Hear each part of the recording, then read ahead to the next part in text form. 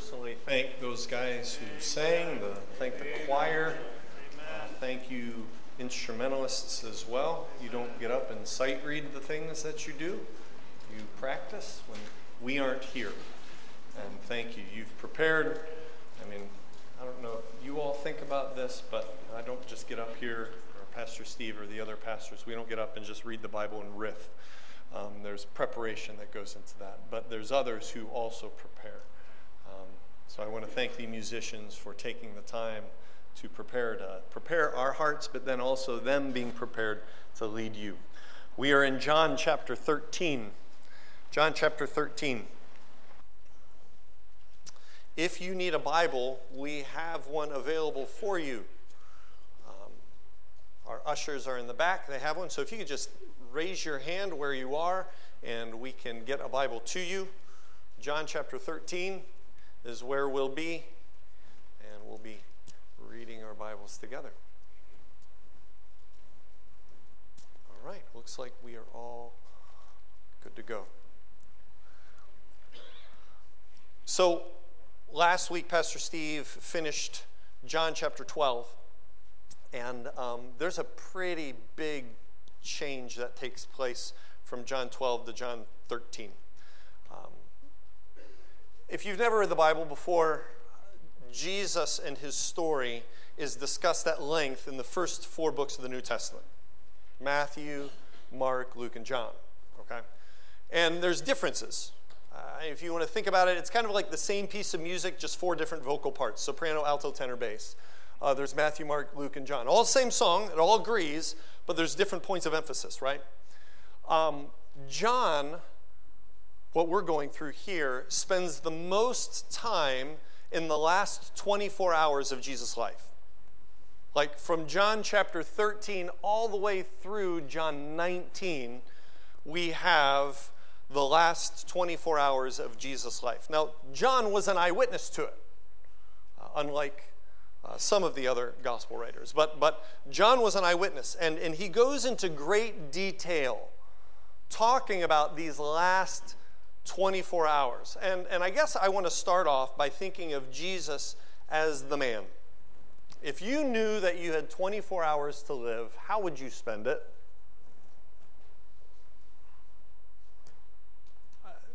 I actually Googled this. If you had 24 hours to live, what would you do? There's amazing answers out there. A common answer was, I would be with people that I really love and who really love me. And Jesus does that, actually. He's with the 12 disciples. He's with people that love him and he loves. But I guess I want to reframe that question.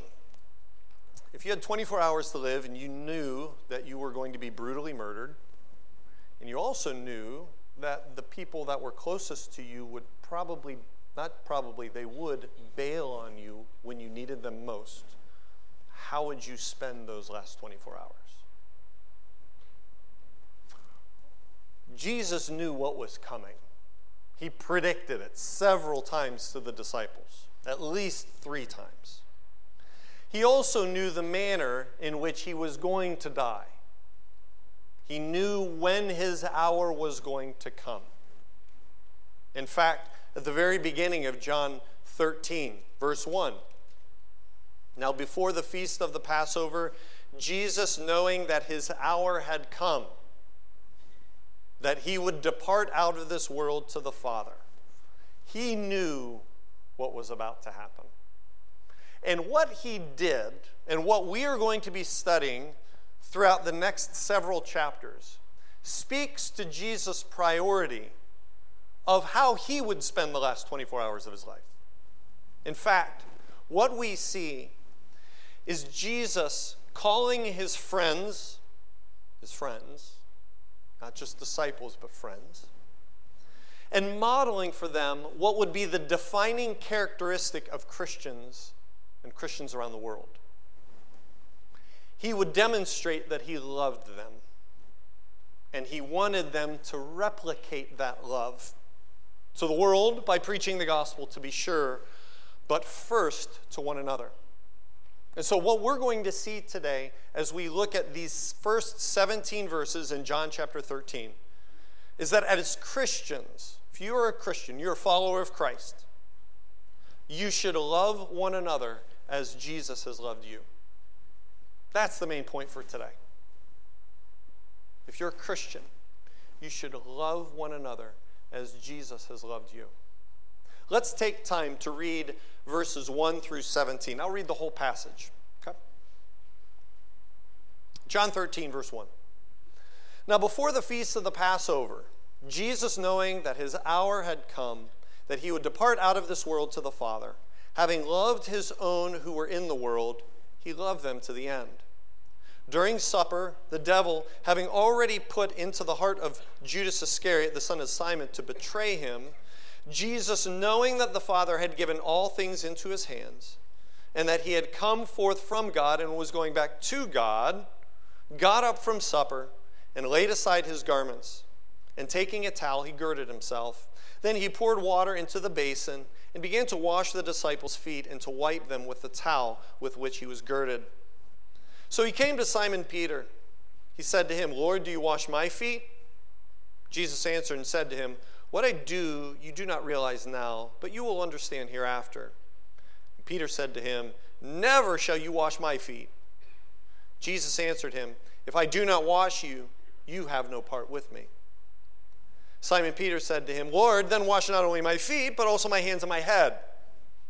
And Jesus said to him, he who is bathed needs only to wash his feet, but is completely clean. And you are clean, but not all of you. For he knew the one who was betraying him. For this reason he said, not all of you are clean. So when he had washed their feet and taken his garments and reclined at the table again, he said to them, do you know what I have done to you? You call me teacher and Lord, and you're right, for so I am. If I then, the Lord and the teacher, washed your feet, you ought also to wash one another's feet. For I gave you an example that you also should do as I did to you. Truly, truly, I say to you, a slave is not greater than his master, nor is the one who sent greater than the one who sent him. If you know these things, you're blessed if you do them. Before we go any further, let's ask the Lord's blessing upon his word and our understanding of it.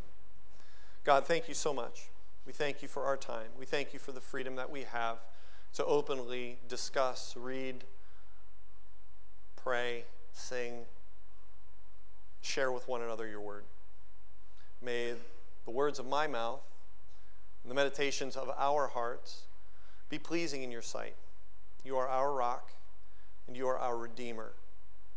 Jesus Christ has laid down his life, as we've heard. Jesus saves. And Lord, as we have even sung and aspired to, that beneath the cross of Jesus, we will gladly live our lives. So God, as we look into your word and as we see this modeled first by Christ himself, may your Spirit have full reign within our hearts.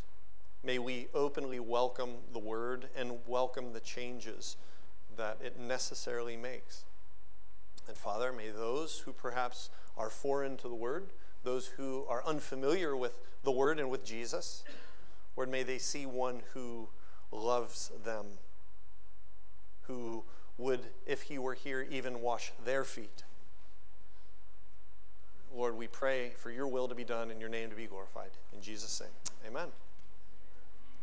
So, as I said earlier, as Christians, you should love one another as Jesus has loved you. Okay, so how? Are you expecting to take your socks and shoes off by the end of the service and have us hand out basins of water for one another? No, we're not going to do that. Okay. But what we are going to see is what Jesus did and how he demonstrated a love for his disciples, and in turn, how he wants us, if you're a Christian, to demonstrate love to one another. First way how we should love one another as Jesus loved us is this: commit to loving each other even when others are inconsistent. Commit to loving each other even when others are inconsistent. And we see this in the first 3 verses. We see a commitment that Jesus has made. Now, in this passage, really in the first 18 verses, I know we only read through 17, but in the first 18 verses, the word no, or the word derived from the word no, takes place 7 different times. In fact, we see it twice here in verses 1 and 3, or we see it in verse 1 and verse 3. Now, before the feast of the Passover, Jesus, knowing that his hour had come, that he would depart out of this world, having loved his own who were in the world, he loved them to the end. But then in verse 3, Jesus, knowing that the Father had given all things into his hands, we see Jesus having a knowledge not only of the circumstances, but also of the people that he was with. He knew Judas would betray him, verse 2. He knew that he was an unbeliever, that Satan would actually indwell him before the night was over. He also knew that the disciples would abandon him. He knew that Peter would deny him 3 times. In verse 37 of this chapter, he says as much. He knew that they would not understand him. He even says as much in this passage to Peter, what I'm doing now you don't understand, but you'll understand later. He asked them, do you understand what I've done? He knows this all about them. But he also knows that they were true followers of Jesus, save Judas. In this passage, I think John 13 and then John 14, it should really settle our hearts as to whether or not the disciples were genuinely followers of Jesus. Like, were they really saved at this point? I think John 13 and John 14 shows us that they were. Jesus says, you are clean. John 14, he says, I go to prepare a place for you, and I'm coming back to receive you as myself. There's been some debate as to when do the disciples really follow Jesus? I mean, when are they actually saved? And Jesus pretty much says, you're saved. But he knows the extent to their commitment to him and how it would flounder in the next 24 hours. And yet, how is his love described to them? Well, at the end of verse 3, it says, he knew that the Father had given all things into his hands and that he had come forth from God and was going back to God. Verse 1. He knew that he would depart out of this world to the Father. Having loved his own who were in the world, he loved them to the end. There's a commitment that Jesus has made. If you write in your Bibles, this is a good place to put a cross-reference. At the end of verse 1 where it says, love them to the end, put a cross-reference to John chapter 19, verse 30.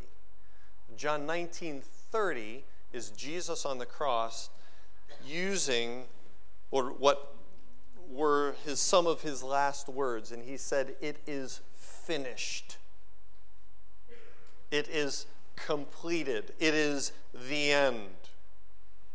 Okay? I think there's a connection here. He loved them to the end, and then later on, within the next 24 hours, as he's about to breathe his last, he says, it's completed. He loved them to the end. To the end of what? To the end of giving himself for them. To the end of giving over his life for them. You see, he had been given all things by the Father. And there was a level of authority that had he chose to exercise, he could have done at any point in time. He could have called angels down to deliver him from the cross. In that moment, knowing that Judas was going to betray him, he could have openly exposed him to the disciples. He could have judged him right then and there. He could have thwarted the plot by the Pharisees and the Romans. He had that authority.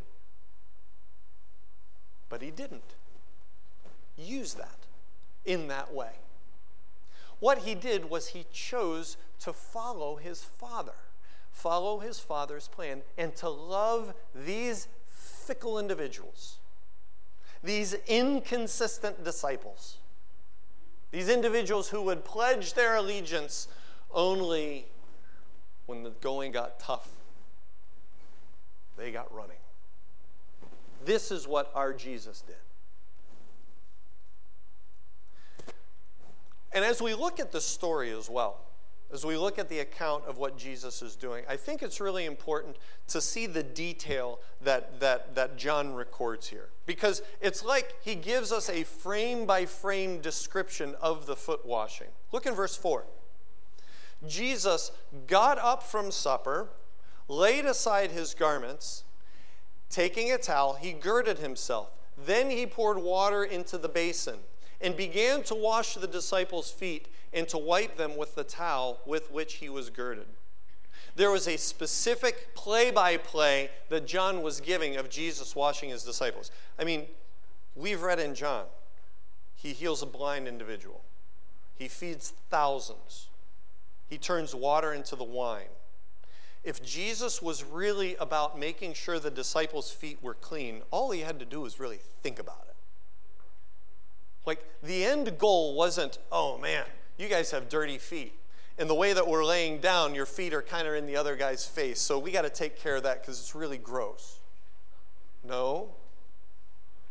All Jesus had to do was think about it, and their feet would have been plenty clean. Jesus was about the process. How long does it take to wash a person's feet? I was just thinking about this. There's 12 guys in the room. I mean, at least. There's Jesus. He's got a basin of water. How long would this have taken? About 20, 25 minutes? 1 foot a person? I mean, 1 foot per, 2 feet per person's washing 1 foot at a time. You have 20, 25 minutes? And I doubt that they were just kind of going along their conversation. There was clearly a period of awkwardness that Peter addresses.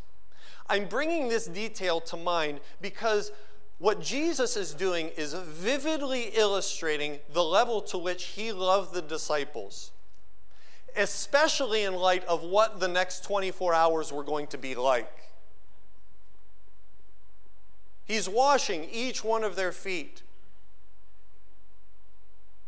and going from person to person to person to person to person.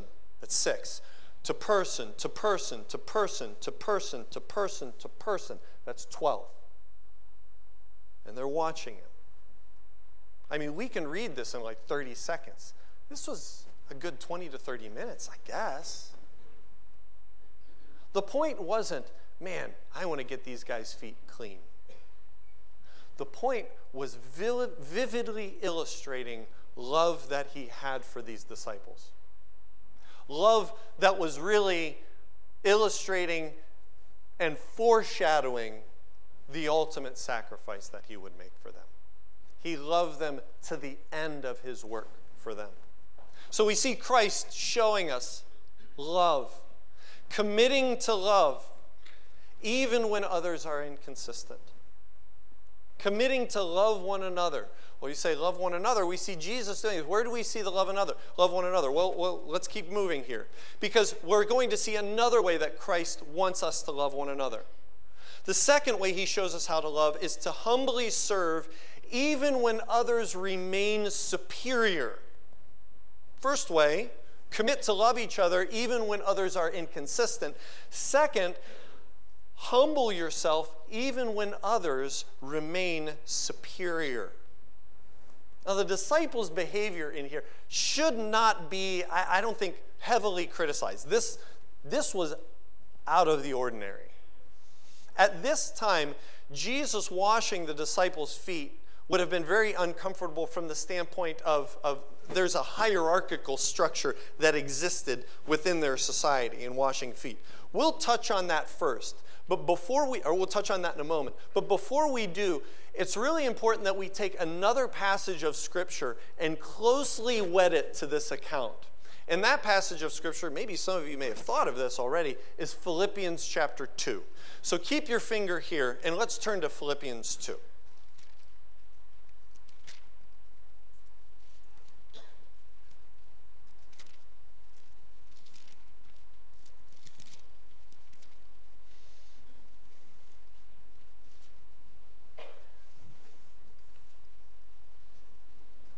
Philippians chapter 2. We're going to start in verse 5. Verse 5. Have this attitude in yourselves, which was also in Christ Jesus. What attitude? Well, back in verse 4, it says, look out for the interests of others ahead of your own.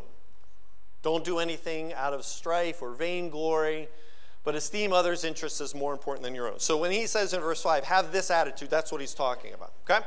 Have this attitude in yourselves, which was also in Christ Jesus, who, although he existed in the form of God, did not regard equality with God a thing to be grasped or selfishly held on to, your translation might say, but emptied himself, taking the form of a bondservant and being made in the likeness of men. Being found in appearance as a man, he humbled himself by becoming obedient to the point of death, even the death of the cross. In the washing of the disciples' feet, we see an illustration of Jesus in his humanity, namely his condescension from who he is and was, God, being very equal God, yet taking upon himself the form of a servant, of a lowly slave. And I mentioned earlier that what was going on here in Jesus washing the disciples' feet had really just kind of a societal impact, in that what he was doing was he was upending a societal or social hierarchy. So let's think of it this way, okay? Let's imagine that there's 3 levels, okay? There's peers. That's lateral relationships, your peers. There's superiors, people that you'd look up to, people that you have respect for, people that you'd be perhaps willing to serve or sacrifice for. But then there's inferiors, people who you would be superior to. Okay? So there's peers, superiors, inferiors. And now imagine this from a social construct standpoint. Jesus is inherently what in that category, in those categories? He's what? Superior, right? Being in the form of God. This is God. And by the way, Jesus affirms that later on in, I believe it's, I need to go back to John 13.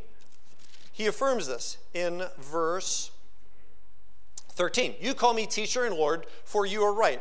That's what I am. Superior. There, with the disciples, he plays the part of what? Inferior.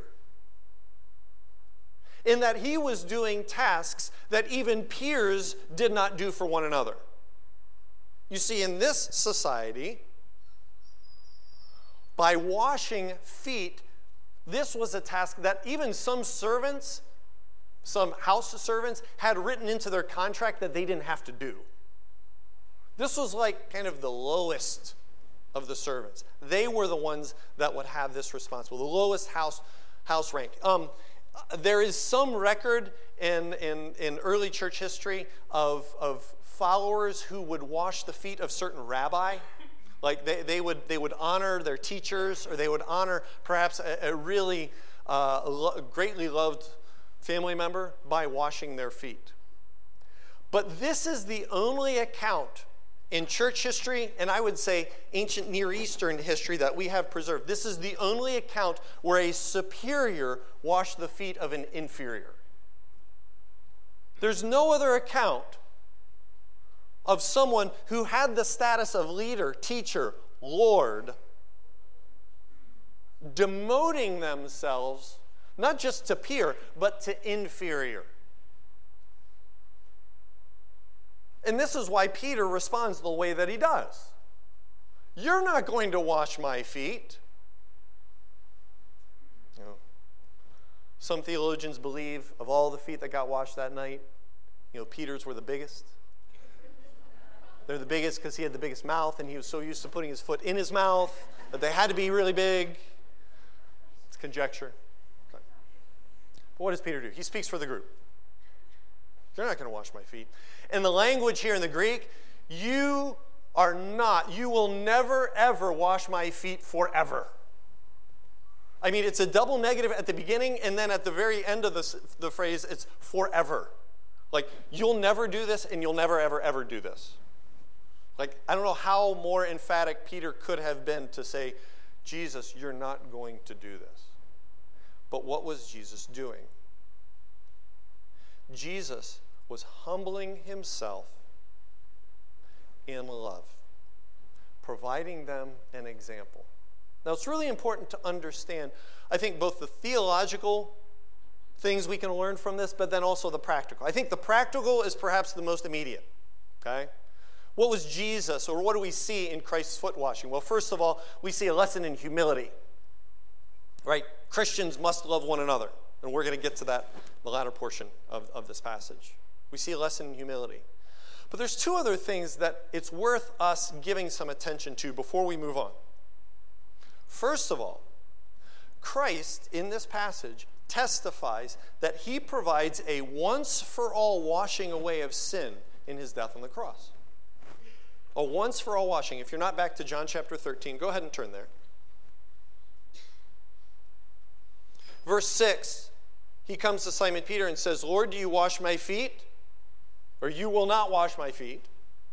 Verse 8, Jesus answered him, "If I do not wash you, you have no part with me." Simon Peter says, "Then wash not only my feet, but also my hands and my head." Jesus says, "He who has bathed needs only to wash his feet." Basically, if you are bathed, you've already been washed. There's a testimony to the permanence of the washing that Jesus is talking about. Your feet only need clean, not all of you. What's he talking about?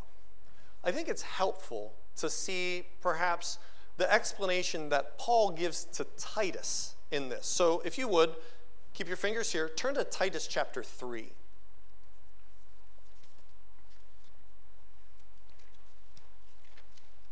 Titus chapter 3.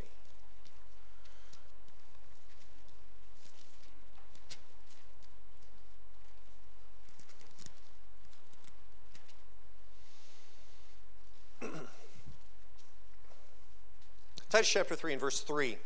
"For we also once were foolish ourselves." And when Paul's saying we, he's talking about Christians. He's like, you, Titus, me, before we were saved, this is what we were like.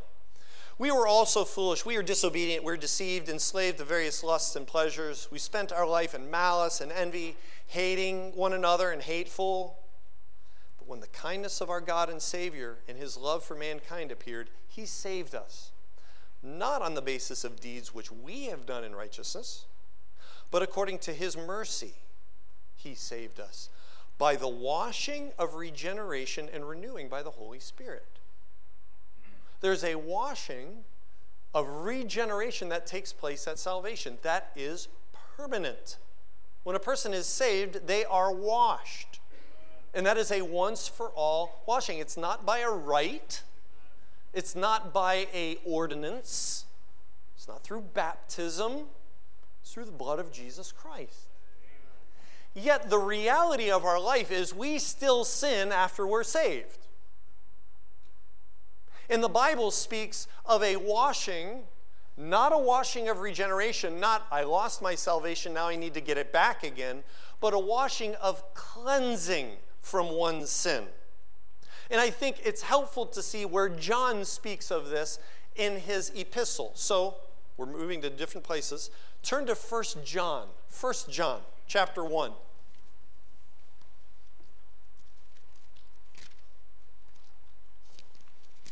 1 John chapter 1.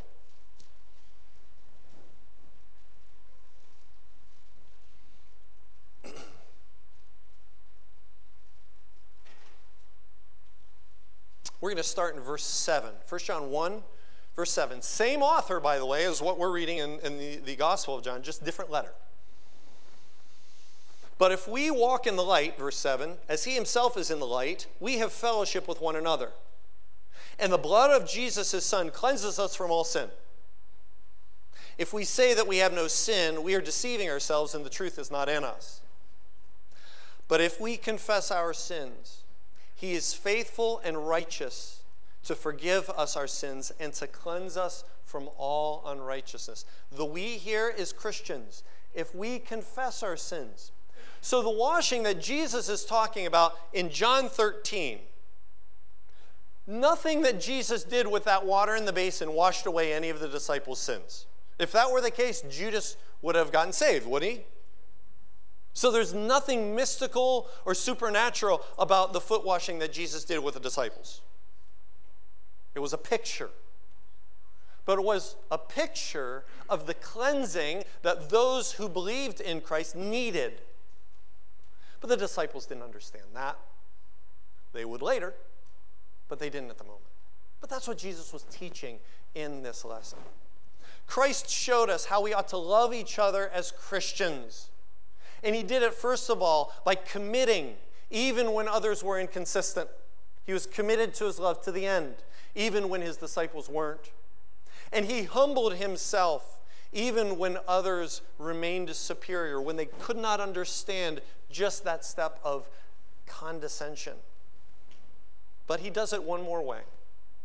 Third and finally, Jesus shows us how we ought to love one another by serving in love even when others fail to appreciate it. By serving in love even when others fail to appreciate it. We're back in John chapter 13, and we're going to stay here the rest of the time. Verse 12. So when he had washed their feet, he had taken his garments and reclined at the table. He said to them, "Do you know what I've done to you?" Obviously, they knew he'd washed their feet.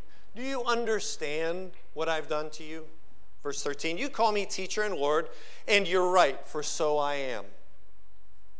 If I then, the Lord and teacher, washed your feet, you ought also to wash one another's feet. For I gave you an example that you also should do as I did to you. Truly, truly, I say to you, a slave is not greater than his master, nor is one who is sent greater than the one who sent him. If you know these things, you're blessed if you do them." Let's work backwards here in this passage. If I, the Lord and teacher, wash your feet, if I, the superior, act the role of the inferior, then you, the peer, should act the role with peer. If I'm here and I can serve here, at minimum, you ought to love one another.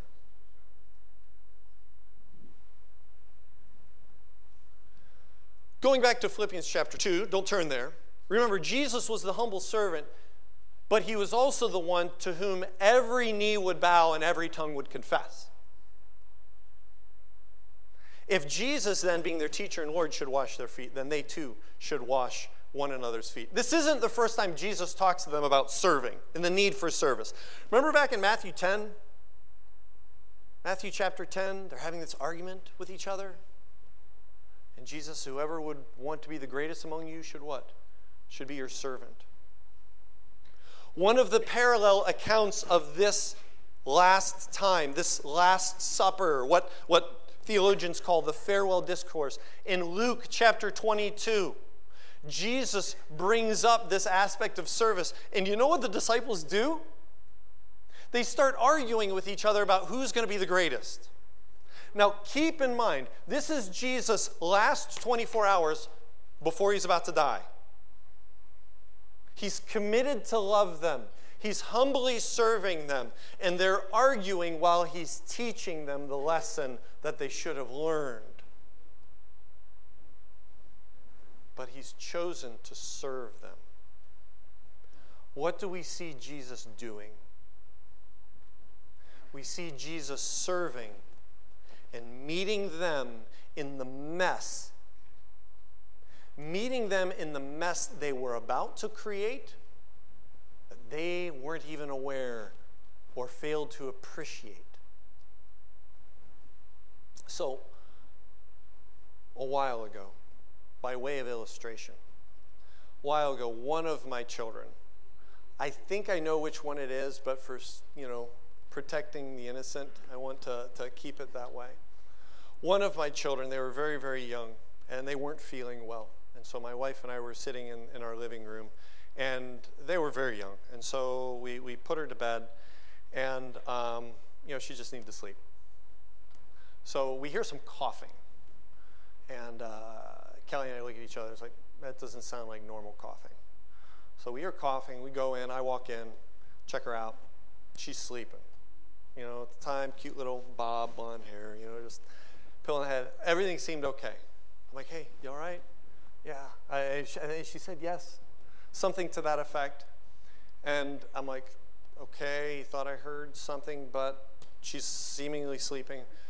But then as I stood there a little longer, I smelled something. I was like, something's not right.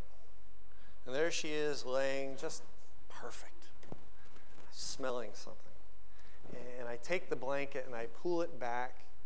And, have you ever had a peanut butter and jelly sandwich where you pull the bread like apart? Sorry, vivid illustration, but that's about what it was. And it was awful. Like, awful. But in that moment, as vile as that was, as a dad, my heart was pity and love. And like, oh, girl, you can't just sleep in that. And so, what do? You go and you pick her up. And she's a mess. And the bed is a mess. And this isn't a one-person job. So I'm like, hey, Kelly, come here, please. And we get her, and I get her mess on me. And we put her in the bath, and we take off the clothes, and we wash. Why? Because it's awful, and it's filthy. But you can't just leave them there. You can't just, put the blanket back over and, all right, parenting job done for the day. We'll find out, Kelly will find that out later. No, you can't. Not if you love your kid, right? You do something. You take them in their mess because you love them so much. Listen, this is what Jesus has done for each one of us. That in our mess, if you're in Christ, he met you in your mess. And he didn't wait for you to clean yourself up and get yourself suitable till then. No, he changed you if you're in Christ. And for many of us at one point in time, and maybe some of you here currently, you believed at one time, there's no way I could approach God with everything that I've done. God, there's no way. The mistakes I've made, no. And maybe at one point in time you thought you would take a lifetime to try to make up for it in hopes that when you stand before God and he kind of has your good and your bad, that whatever good you did to try to make up for that mess outweighs it. That's not the way Jesus works. That's not the way salvation works.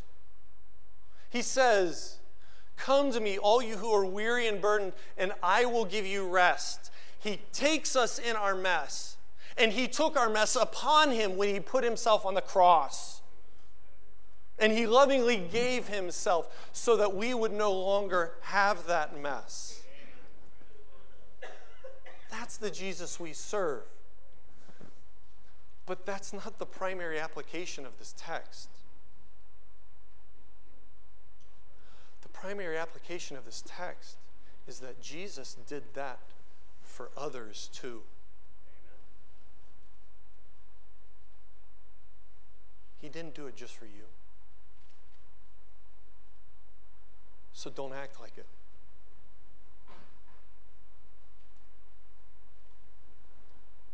At some point today, I want you to look around the room.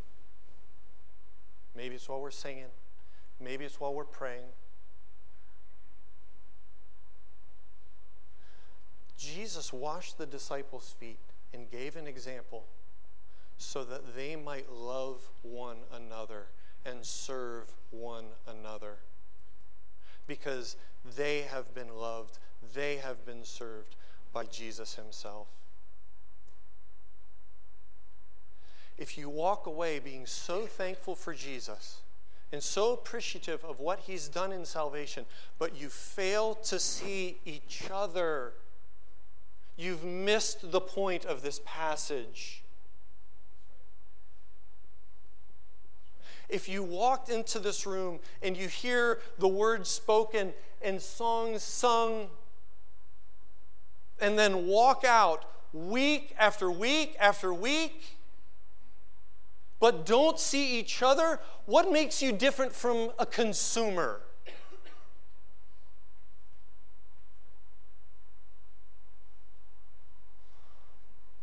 Jesus did this so that we might love one another, so that we would be willing to be foot washers. And I think sometimes when we hear that phrase, especially if you're familiar with the story, you're thinking about, okay, so what does that look like? How can I wash feet? Before maybe we land there, it's not so much the how we do it, but who ought to be part of it.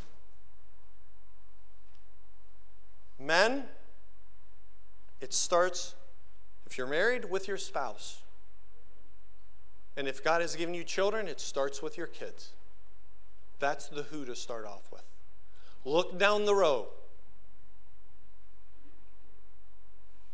I'm a Christian first. I'm a husband second. I'm a dad third. Those are the roles God's given me.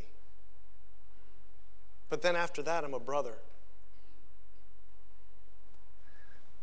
If we're called to love one another, and we're with each other on a week-to-week basis, if Grace Church is your church, this is where it's going to be. Maybe not the only place, but man, it has to be here. Maybe not exclusively, but what are we doing? And this isn't like this is what Christ has done for me in picking me up in my mess. We all know we aren't finished products. We all know we need good feet washing.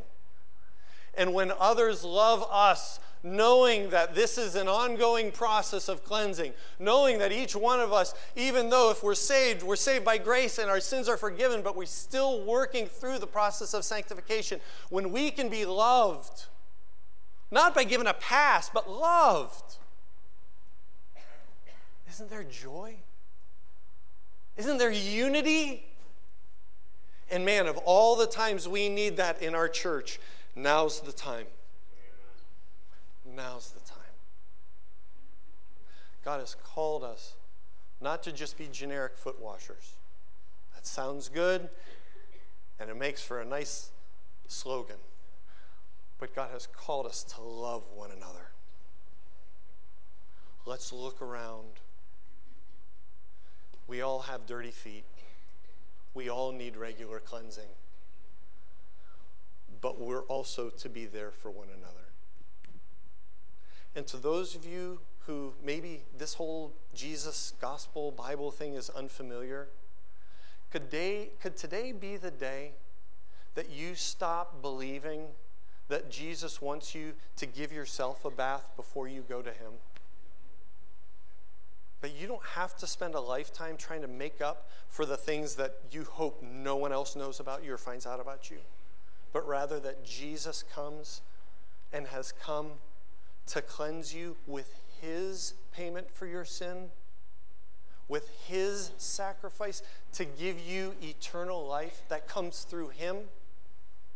Would today be the day where we stop assuming a responsibility that we'll never be able to meet, but instead trust in the one who has proclaimed, if I've cleaned you, you are clean. The end. That's the Christ that we get to serve. That's the Christ that models true, humble, serving love. But unfortunately, even within the 12, there's still one that rejects that. That's what we're going to be looking at next week. And what a sad, sad tale. And hopefully not true of the professing body of believers here. Okay? So let's pray. Father, we thank you so much. Thank you for your loving kindness to us. Lord, when we handle your word, we're well aware, as Isaiah said when he stood before you, that we are people of unclean lips and that we regularly need cleansing. But God, as we are mindful of our own condition, may we also be mindful of other believers as well. those who come, those who perhaps struggle, those who perhaps create frustration in us. Why can't they just get it together? Why are they so stubborn? Lord, you've been gracious to us. You've humbly served and committed yourself to us. So may we in turn model that humility, that attitude of service, and commitment to love with all who profess Christ and perhaps those who don't. But Lord, may we be skillful in who we do that with. May this body of believers, those who call Grace Church their church, may we be an example to one another of what that love is and looks like, but then going forward, an example to our world. Thank you so much for this day and for this time. In Jesus' name.